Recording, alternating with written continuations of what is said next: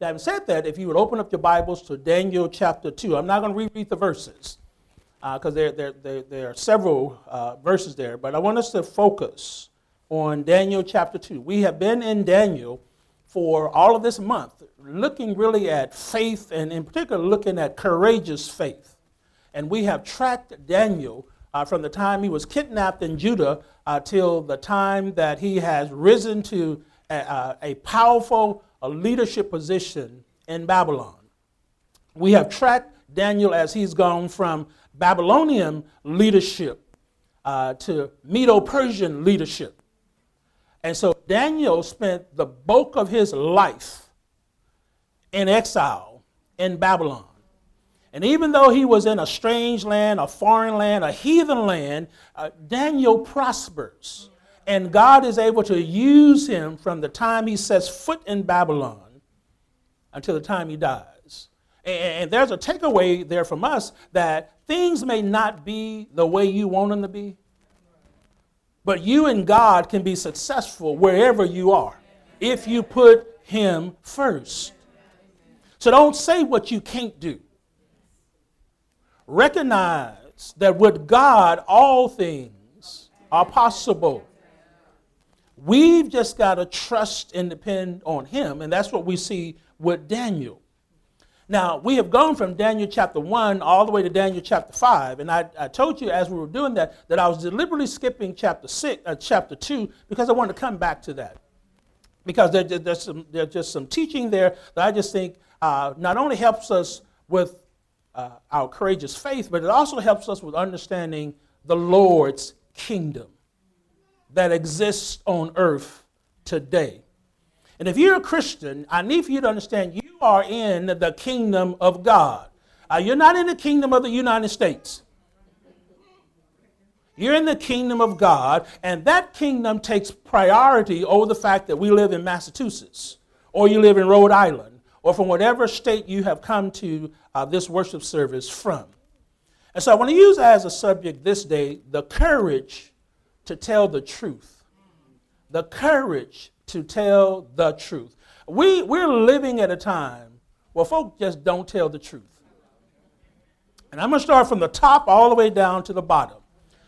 There's a lack of truth-telling in our country. We got folk that we have sent to Washington to represent us who are afraid to acknowledge that Joe Biden is a duly elected president of the United States. Now, something wrong. Whether you agree with him or not, whether you voted for him or not, he was elected president of the United States, and he will be there until his term is up. And if we can't face the truth of that, something is wrong. We got people who have been wrestling over this large bill that they're trying to pass in Congress. And people campaign on how wonderful those things would be for our country, yet they can't come to an agreement to enact or pass the law. Something's wrong there. There's a lack of truth-telling even in our homes. There is too much unresolved conflict in our homes. There's too much conflict between husband and wife, between parents and children. There's too much conflict, so our homes cannot be the haven of peace that it ought to be.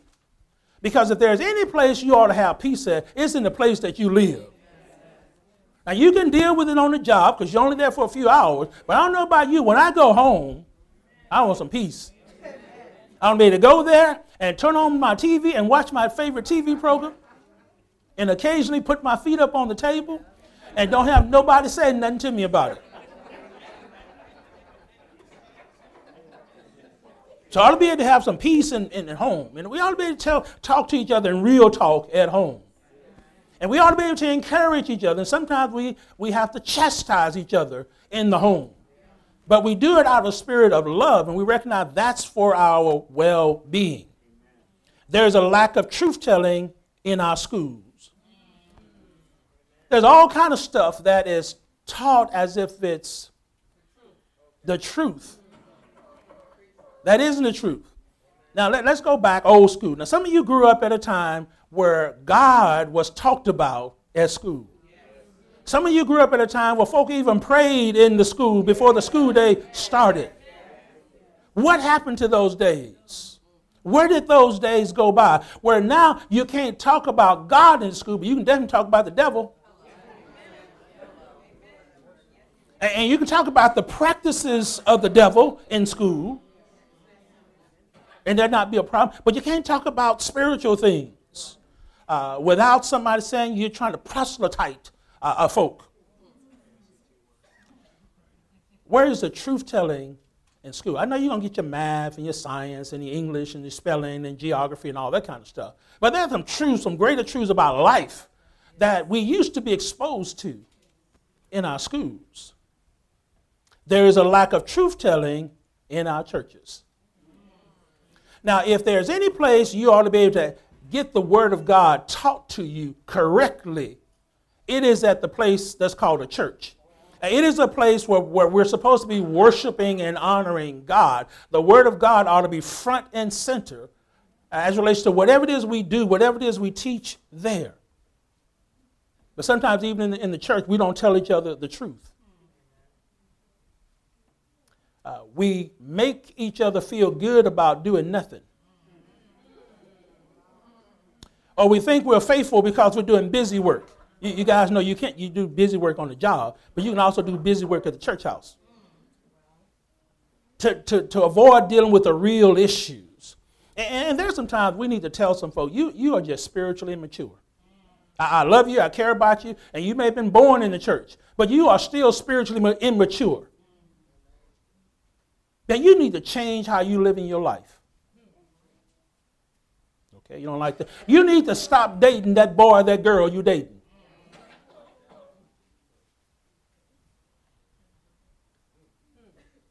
You are in the spiritual shape you're in because of the friends you keep. And you know, sometimes when you say things like that, you guys want to fight. You want to talk about the person. You want to run away, go someplace else where folk won't tell you the truth about yourself. And then you go off and marry that person, and it gets to chaos. And then you won't come back and acknowledge, brother and sister, I should have listened to you. So, we need to have the courage to tell the truth. Anybody ever ask you, well, how do I look in this outfit or this hairstyle? Or, you know, anybody ever had anybody ask you that? Now, you knew what you ought to say. But did you tell them that? Or did you sugarcoat it? Okay, you don't get that. Brothers, sometimes your wife asks you, how is this food I cooked?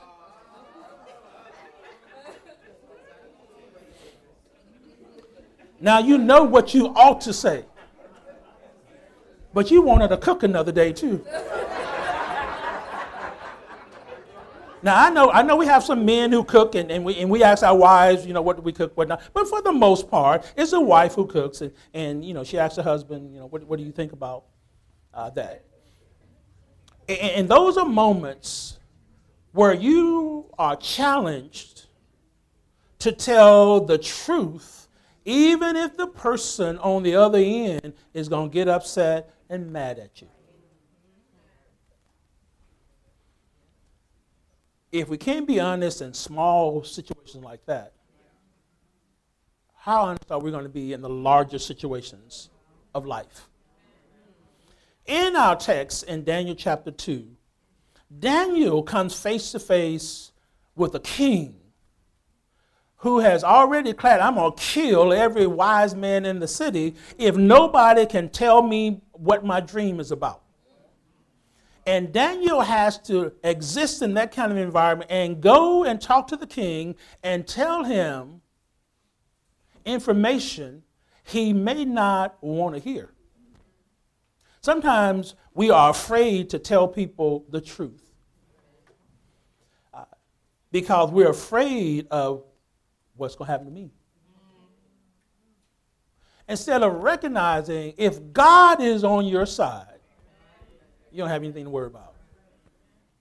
And I hope one of the lessons that we're pulling from all of this information we're studying as relates to Daniel is that when God is on your side, you're in good hands. Better hands than with Allstate. Some of you got Allstate insurance. You see the commercials like I do. But God's hands are better than Allstate's.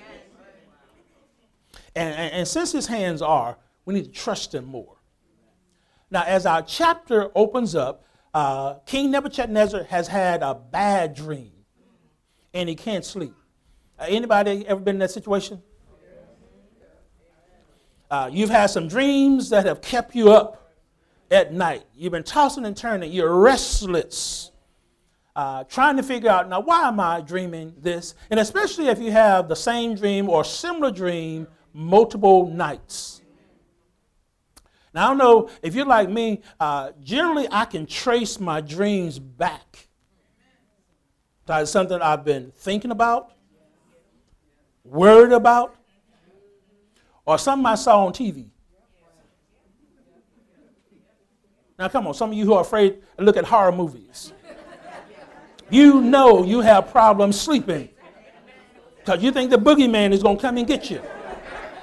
Which is why some of you have no business watching horror movies in the evening time. But Nebuchadnezzar has a dream and he can't figure it out. And so the text will say he's tossing and turning, he's restless because he's vexed by the dream. And as we've seen with him, he sends out for his astrologers, his soothsayers, his magicians to tell him what this dream is. Now, that's where the problem is. He wants them to tell him what he dreamed or what he dreamt, and then to tell him the significance of that. Now that's a whole lot. Maybe they can give you the significance of the dream after you tell them what you've been dreaming, but for them to have to come up with what it is you dreamt about and stuff like that, that's going to take somebody with some significant ability. And we learn in the chapter, Daniel is a man for the job. And so the king summons all of his wise men, and they can't do it. And so he's upset, he's mad because he can't sleep, and he's puzzled and troubled by this dream. So as he assembles his wise men, they can't help him. They can't help him. One of the men say, there's no man on earth who can do this. And he was right. There was no man on earth. There's no human that could do this. But in verses 14 through 24, we recognize Daniel can. Now, Daniel can not because of any ability he has. Daniel can because of his God, who gifts him with the ability to interpret dreams.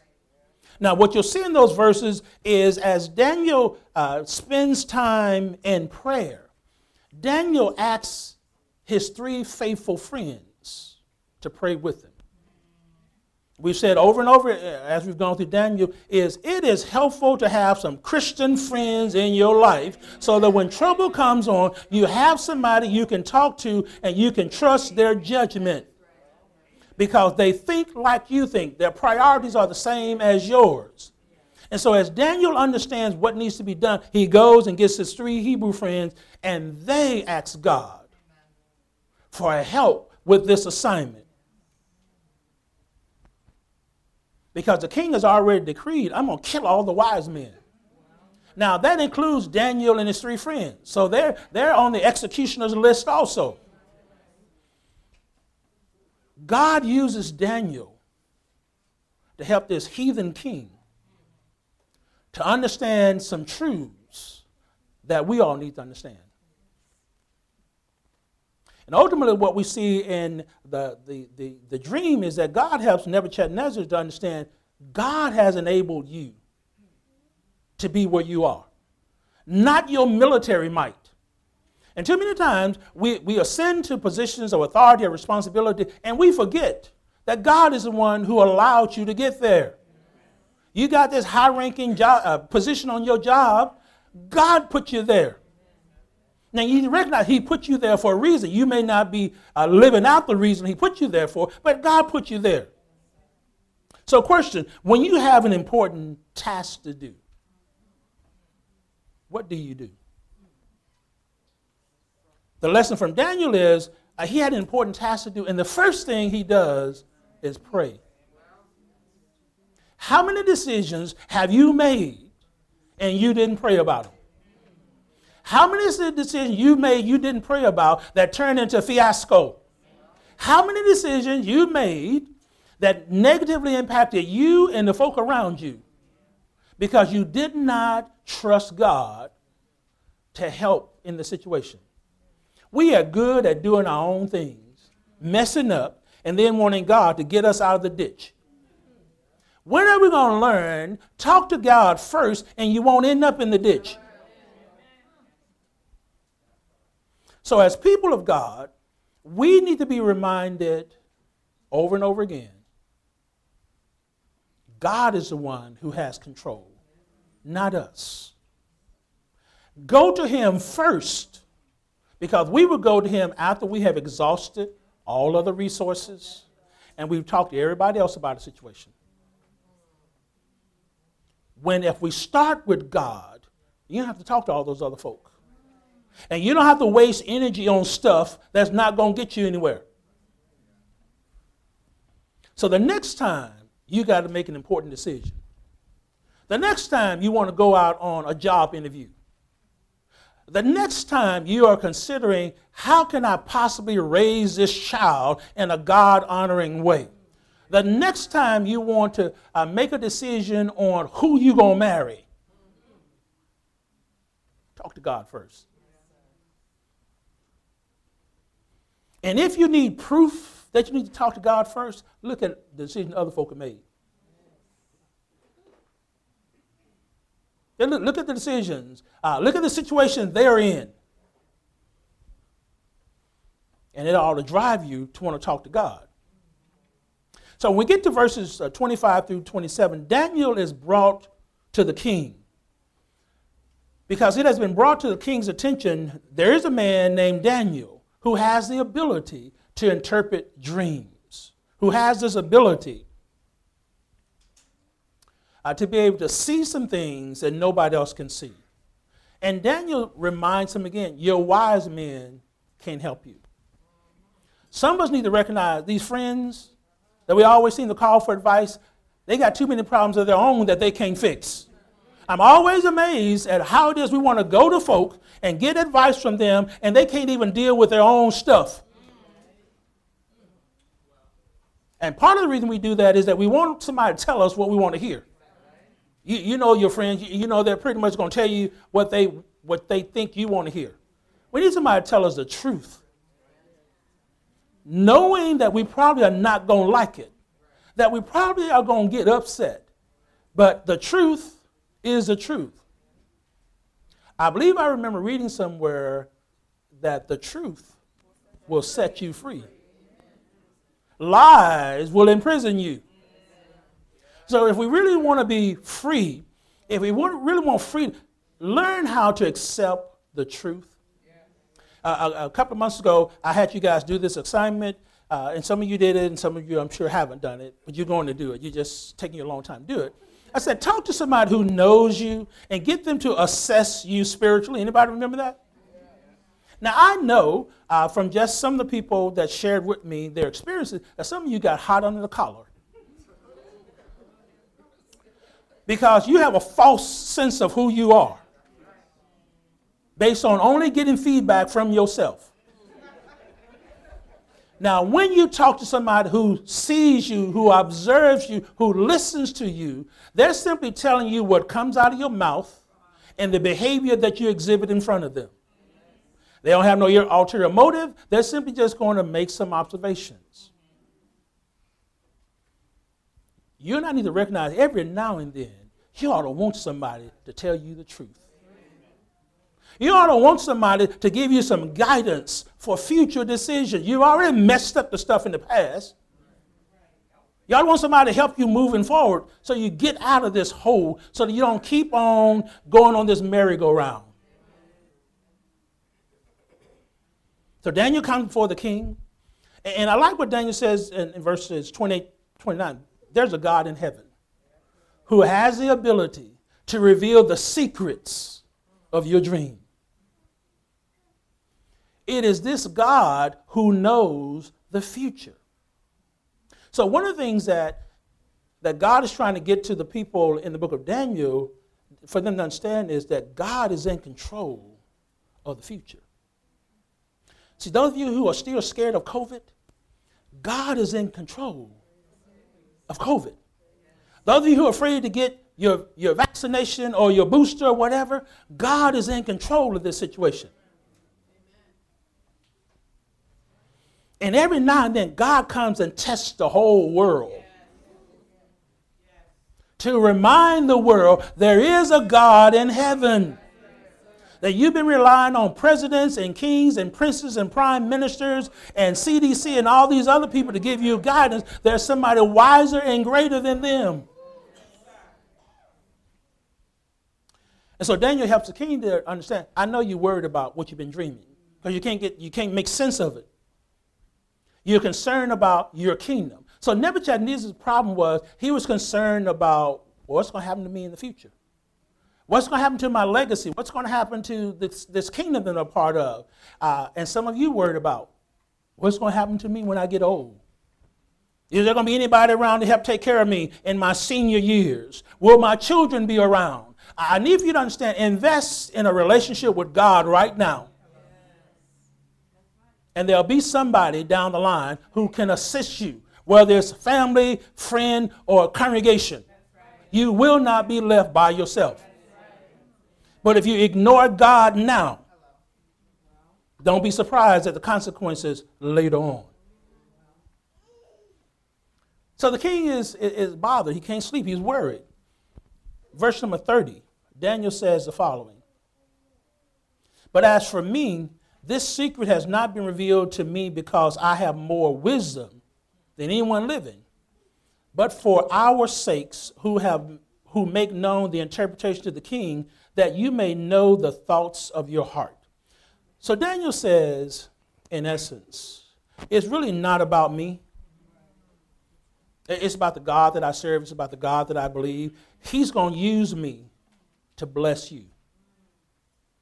Now, Daniel blesses the king. He gives him the understanding of his dream. He gives him relief. And you'll see at the end of the chapter, and if you haven't read the chapter, the king praises Daniel, and he praises Daniel's God. Now, he's still a heathen. He's still even a heathen, even a non-Christian will acknowledge God in certain situations. Now, they're going to go back to doing what they were doing. But God is glorified in that moment from the lips of that person. So Daniel is just a vessel to be used for God's glory. And I need to remind us, you and I need to be willing to be vessels, instruments to be used for God's glory, not our own glory. I know it's nice every now and then people give you compliments and pat you on the back and say all this, that, whatever, but you know you're not all that. You know that.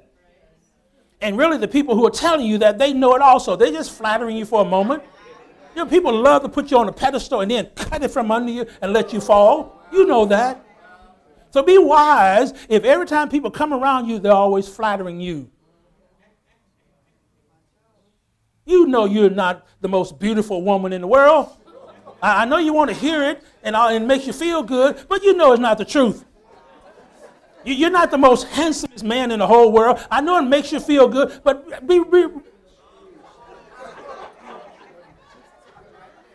there are not many of you fellas that got six packs up in here. No matter how much gym time you have. But we'll get caught up. We'll just get caught up in all the adoration, and we'll miss some stuff. I appreciate what you're saying about me, but I know who I am. And I know I'm still dirt. You guys do know that God scooped us from dirt and made you. And dirt's going back to the dirt in a few years. Even if we cremate you, you're still going back to the dirt. So Daniel reminds us we're vessels to be used by God wherever we find ourselves. And too many times we want to be used by God in easy environments where everything is happy, everything is going my way. But you can be used by God even in the midst of trouble. Even in the midst of being at a workplace where there's just constant turmoil going on, even in a household where it looks one way on the outside, but it's chaos on the inside, you can still be a vessel that honors God. And I hope all of us strive to be vessels that God can use, no matter where we find ourselves. Now, in order for that to happen, you and I need to have a love affair with the truth. You need to value people always telling you the truth, no matter how much it stings, no matter how much it hurts, no matter how much it disappoints you. You can always remember the truth. It's the lies that get us into trouble, that you can't remember what you said.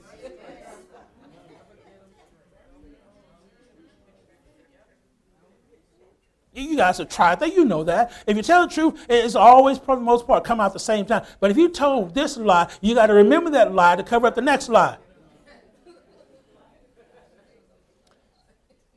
Now, unless your daddy is the devil, who's the father of lies, you ought not be comfortable lying.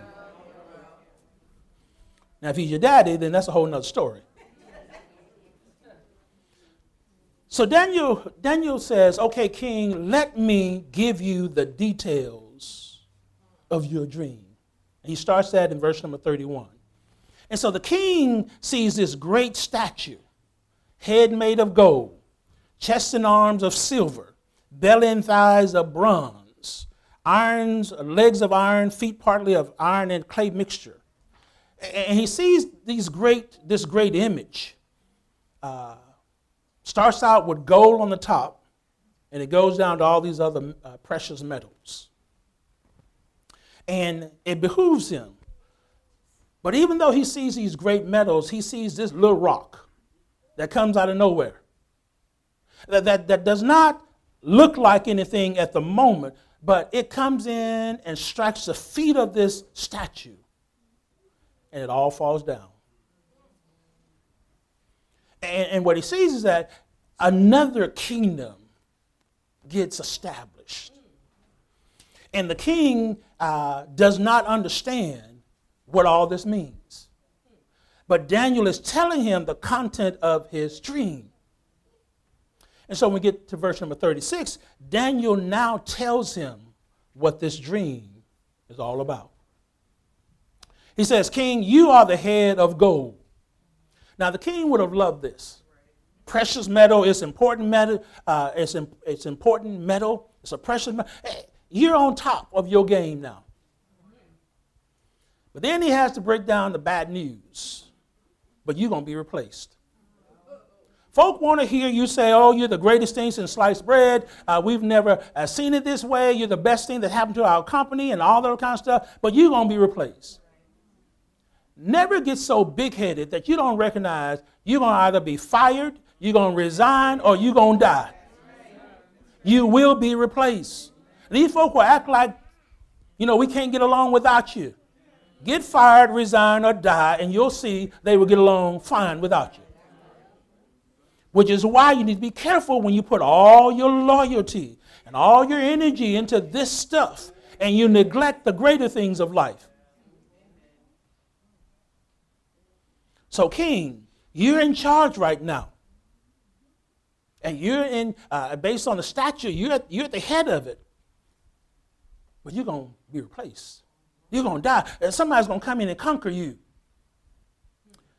Now, would you want to hear that kind of news? You're the CEO, you're the supervisor, or you're the church leader, you're whatever position. Somebody says, you're it for right now, but in a few years, we're going to have somebody else in that slot.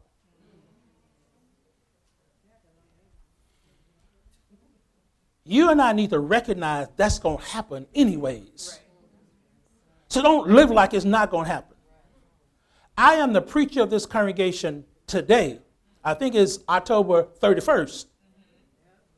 But I recognize that's not always going to be the case. You need to recognize it's not always going to be the case. So don't lock so much on Maurice that you can't appreciate whoever the next person God sends up in here. Because that becomes a problem with congregation. You get so caught up in this preacher, and you try to make the next one measure up to that person. They can't do it. They're not the same person. You need to look for the skill set that you need in the person. But don't try and clone them.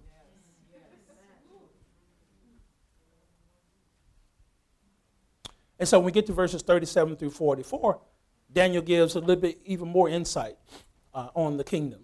And so we recognize that the head of gold is Nebuchadnezzar in the Babylonian captivity. The breasts and arms of silver, Medo-Persian kingdom. The belly and the thighs of bronze, the Grecian kingdom. Legs of iron and feet of iron and clay, the Roman Empire.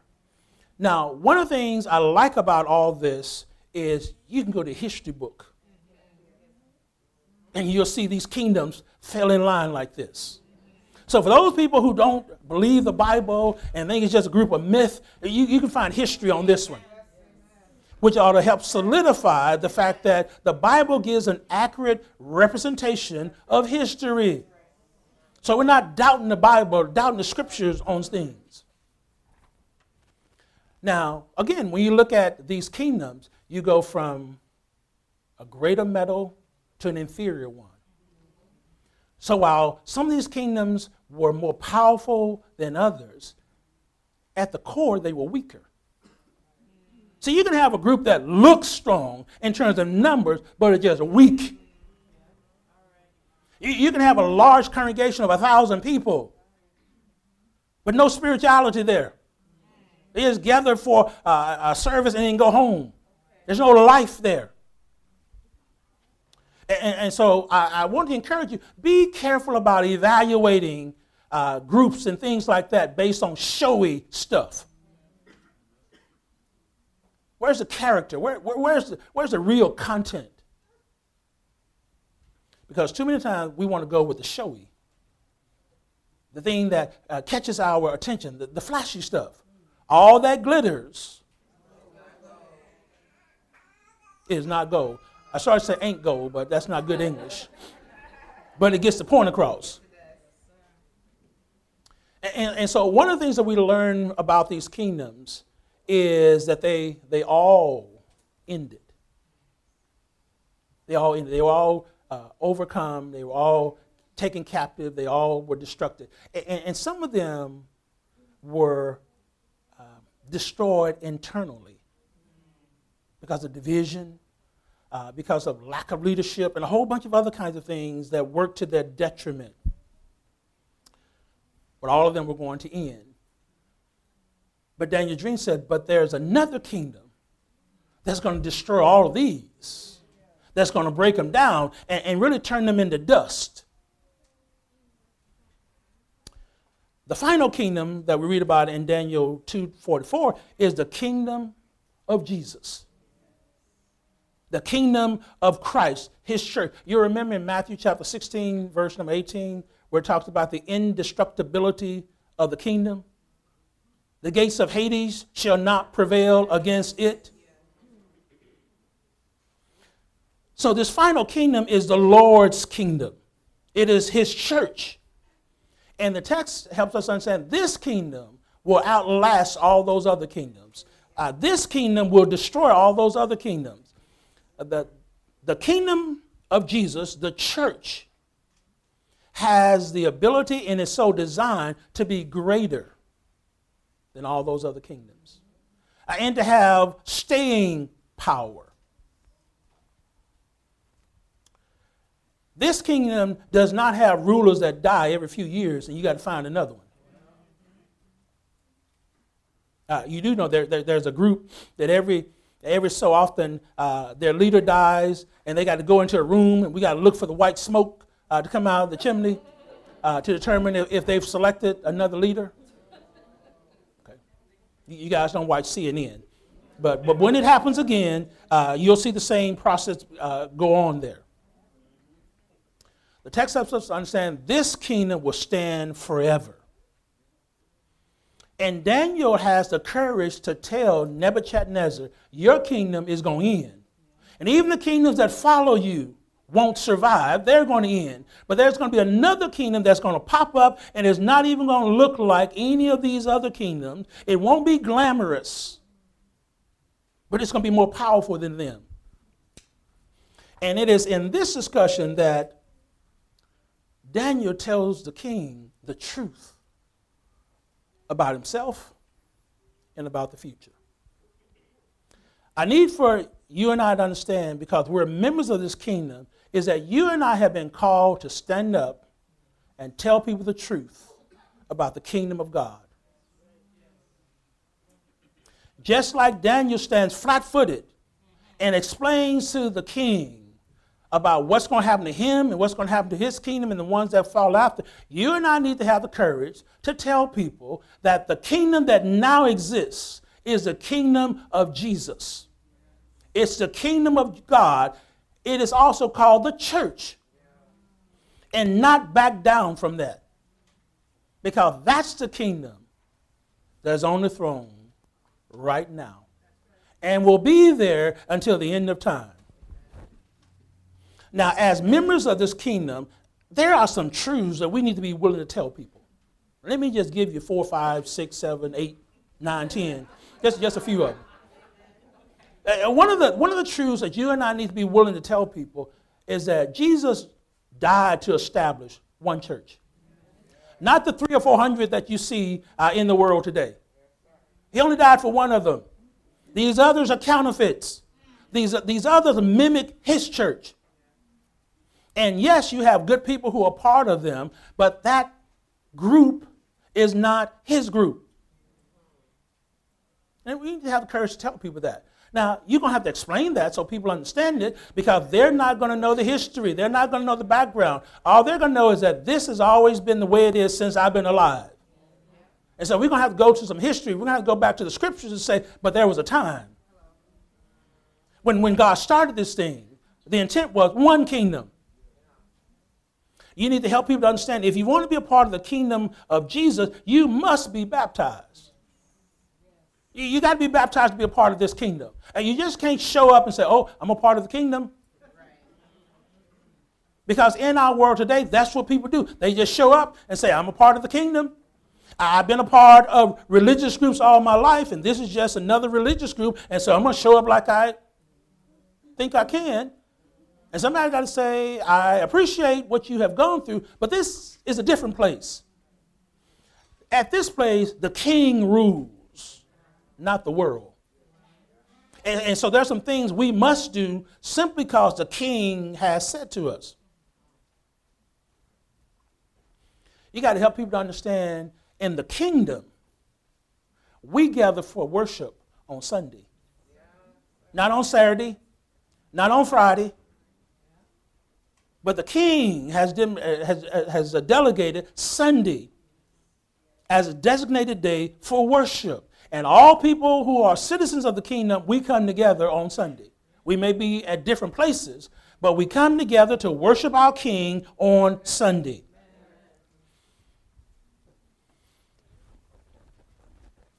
Now tighten your belt here. You got to help people to understand that in the kingdom of Jesus, God made us male and female. He didn't give you the opportunity to pick what you want to be. He didn't give you the opportunity to say, well, I'm binary and I'm this and I'm that. And if I don't want to be identified as either group, I can just say I'm neither. That doesn't exist in the kingdom. Now, in the world, it exists. But that's where we got to start drawing the contrast between the kingdom of God and the world. Help people to understand that in God's kingdom, God cares who you marry. In the world, you can marry somebody who looks like you, walks like you, dressed like you. In the world, in God's kingdom, you can't do that. Now, I need to be more specific. In God's kingdom, there's no gay marriage. There is no accepting homosexuals and letting them lead the church or preach in the church. In God's kingdom. Now, you can find that out in the kingdom in the world. In God's kingdom, God cares how you live your life. He cares that you don't honor him with the way you conduct your life or your business. Out in the world, folk don't care about that. It's Wild West. Do anything you big and bad that you can do. Not so in the kingdom. And so our problem many times is we have such an allegiance to the world's kingdom that it is hard for us to accept clear teachings of Scripture that tells us how God wants us to live in the kingdom. And maybe that's why many of us don't come to Bible class, because we don't want to be taught that. We just want to believe what we want to believe and practice what we want to believe. Well, if you think like that, then what you may discover when you die and when you wake up from when you have died, that you're not where you thought you were going. So in the kingdom of Jesus, there is the teaching that there is a heaven and a hell, and they are both places prepared for folk to live eternally there. One will live in eternal worship to God. Another will live in a place of eternal torment. But you're going to live eternally somewhere. And so in the kingdom of God, we regularly talk about this because we recognize just because you're in the kingdom of God today does not mean you'll be here tomorrow, based on the choices that we make.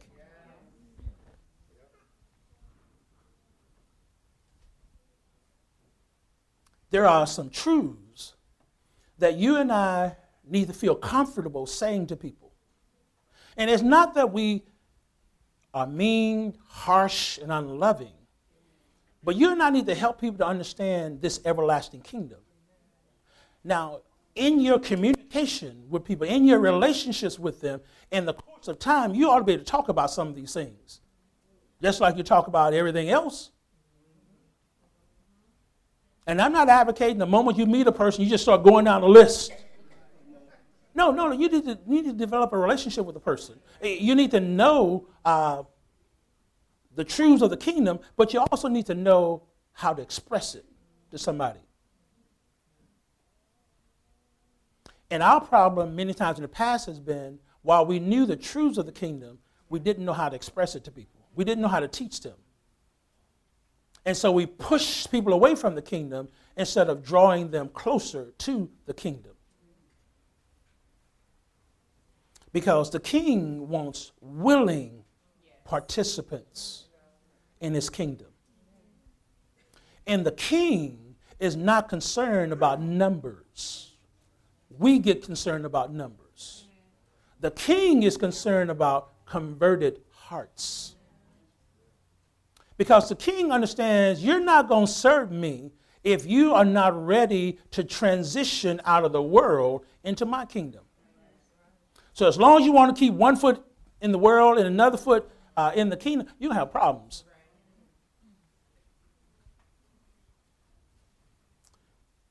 The same kind of courage that Daniel has in telling King Nebuchadnezzar the truth about his kingdom, you and I need to have courage, knowledge, and love to tell other people about that. Let's love people into the kingdom. That's a different strategy for some of us. But it's a strategy that works. But you got to be patient. And as you're working with somebody, you got to be what you're trying to tell other folks they ought to be. I think I said something there.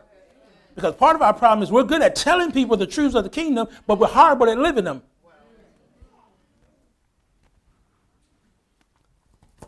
You guys ready for this fellowship meal, so let me end this. Thought I'd forgotten about. I can hear the bellies growling already. I can hear from up here. So give me another 5 minutes, and then maybe I'll be finished. First thought is, you and I need to recognize that only God controls everything. We got folk who talk like they run stuff, but the only thing they run is their mouth. God is the one who controls everything. And since he's the one who controls everything, it behooves us to get close to God. You want to be close to the man? Get close to God. Everything that happens, he superintends. Nothing happens with God. Does not get surprised by stuff like we do. So recognize that, which is another reason, get close to him. Secondly, the truth is what God says it is. So guess what? If you want to know the truth, open this up. And commit yourself to reading it and studying it on a regular basis to understand the truths of Scripture. We want quick answers to difficult questions. And the world will give you that. But the problem is, it's wrong. The world will tell you stuff just so you can feel good for the moment. But in the long run, you got to keep wrestling with that. So the truth is what we read in Scripture. That's why you check everything anybody says. So one of the things that we ought to do when we're in worship service, we're in Bible class, make some notes. Go back and check in Scripture to make sure what the teacher or preacher said is there. If you discover it is not there, go talk to him. One of the things that I appreciated the most when I was new to the church is that you could ask questions about anything that was taught in the Bible class or anything that was said in the sermon. I did not grow up hearing that. So I asked some questions because I wanted to know. We've gotten so lackadaisical today, we don't ask no kind of questions that make sense. We will ask a whole lot of questions. They're trying to show the teacher that you know more than he does. We'll ask a whole lot of questions where you're trying to co-teach with him. But we won't ask questions so I can better understand what you have just said about the word. Which is why teachers can never really finish their lessons because everybody wants to make comments. But you haven't studied nothing. Nor have you lived what you're saying.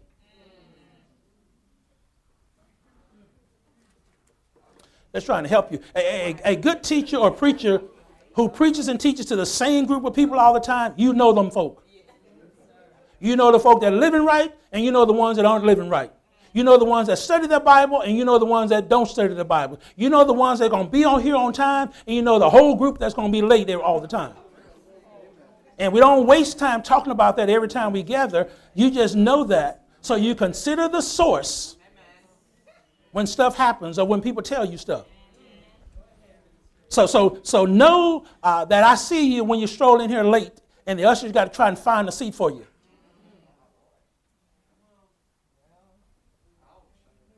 Especially when you do it all the time. Now that's just an aside, just to help you recognize. One of the benefits of standing up here is that you see everything that's happening. You see everybody who comes from that corner there. It's the truth, you do. You're trying to ease up in here and all that kind of stuff. And whereas the people who are looking at me, they don't see you, I see you. And then I have to keep my composure as I'm dealing with the lesson as I see you coming in. Sometimes it's Bible school teachers coming in late. Sometimes it's a song leader coming in late. Sometimes it's a ministry leader creeping up in here. Let me get back to my lesson. The church is the everlasting kingdom. If you want to be in relationship to the King eternally, become a part of his church, the kingdom. And the final thought, let's be truth tellers. So if we can start learning how to tell the truth in small matters. So I'll say this, do not ask me what I think about this, that, or the other related to you if you don't want to hear the truth. Don't ask me. You can ask somebody else. Don't ask me how your food tastes if you don't want somebody to tell you. If it tastes nasty, I'm going to tell you that. I'm going to do that. You can get mad at me all day long. My mama taught me how to cook. So whereas I don't do a whole lot of cooking now, I can go in the kitchen and burn some stuff now. Yeah. Yeah. So I haven't forgotten those skills. I just don't use them like I used to.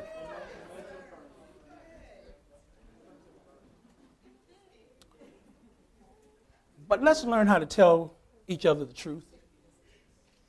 And so when you're trying to teach somebody the gospel, when you're trying to teach them about Jesus, tell them the truth about what Scripture says. Be kind, be considerate, but don't water it down. Because what you tell them on the front end impacts them on their journey.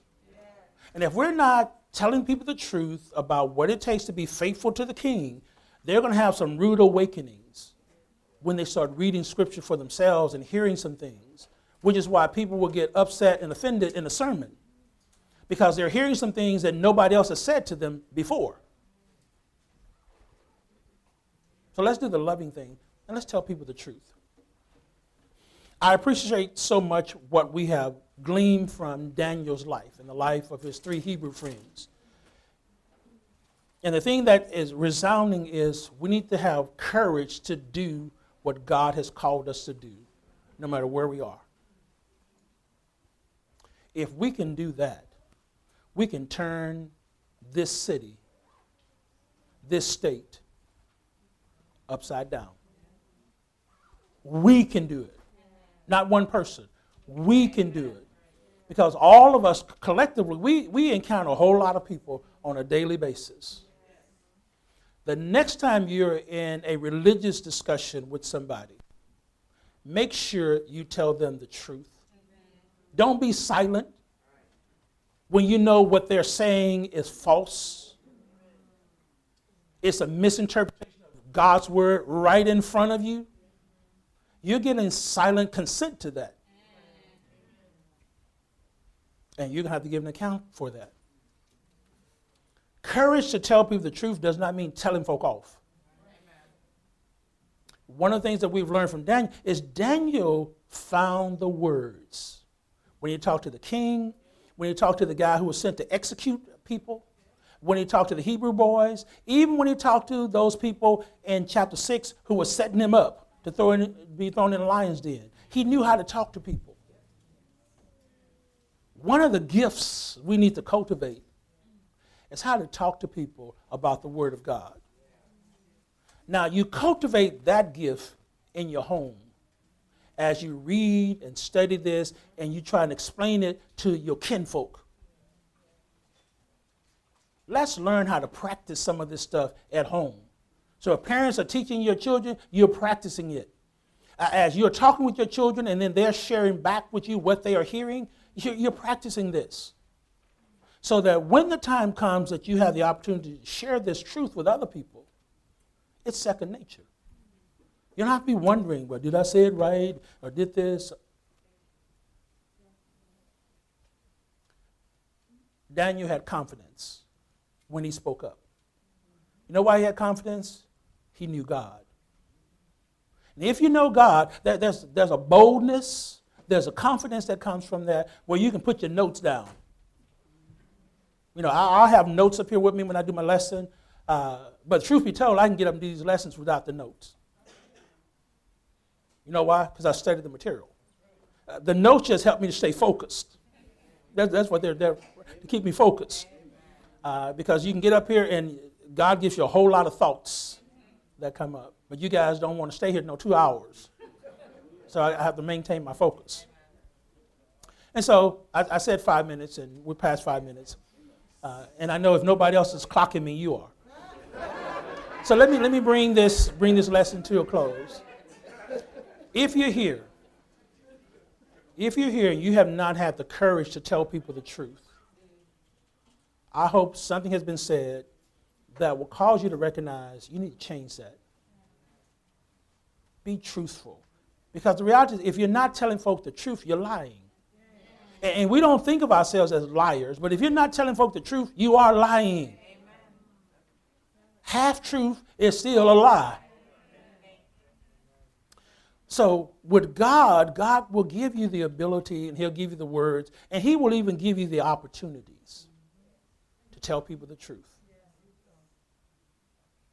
but you got to trust it. If you're in our audience and you're not a part of God's kingdom, you're not a Christian, we are thankful that God brought you to us today. And we're hoping that something has been said that will draw you closer to God, that will make you want to investigate Him more. And even if you have questions after we end this service, if you can't talk to me, we got a whole bunch of other folk in here who know the truths of Scripture, who will be happy to sit down and talk with you about your questions. Because we want you to be in relationship with God like we are. But there may be those who are here and you're ready to be added to the body of Christ. You're ready to put Christ on in baptism. You're ready to acknowledge Jesus as God's Son. And we want to give you the opportunity to put Christ on in baptism this day. And it starts simple with you acknowledging that I believe that Jesus is the Son of God. And then being willing to be baptized in water for the forgiveness of sin. And God adds you to His spiritual family, His kingdom, the church. Once you're part of the kingdom, once you're part of the church, live faithful to the best of your ability. And as you start growing in the faith, you'll begin to see there's a whole new, a better way of living than what you thought before. If you need to respond to the invitation, please do so as we stand and sing.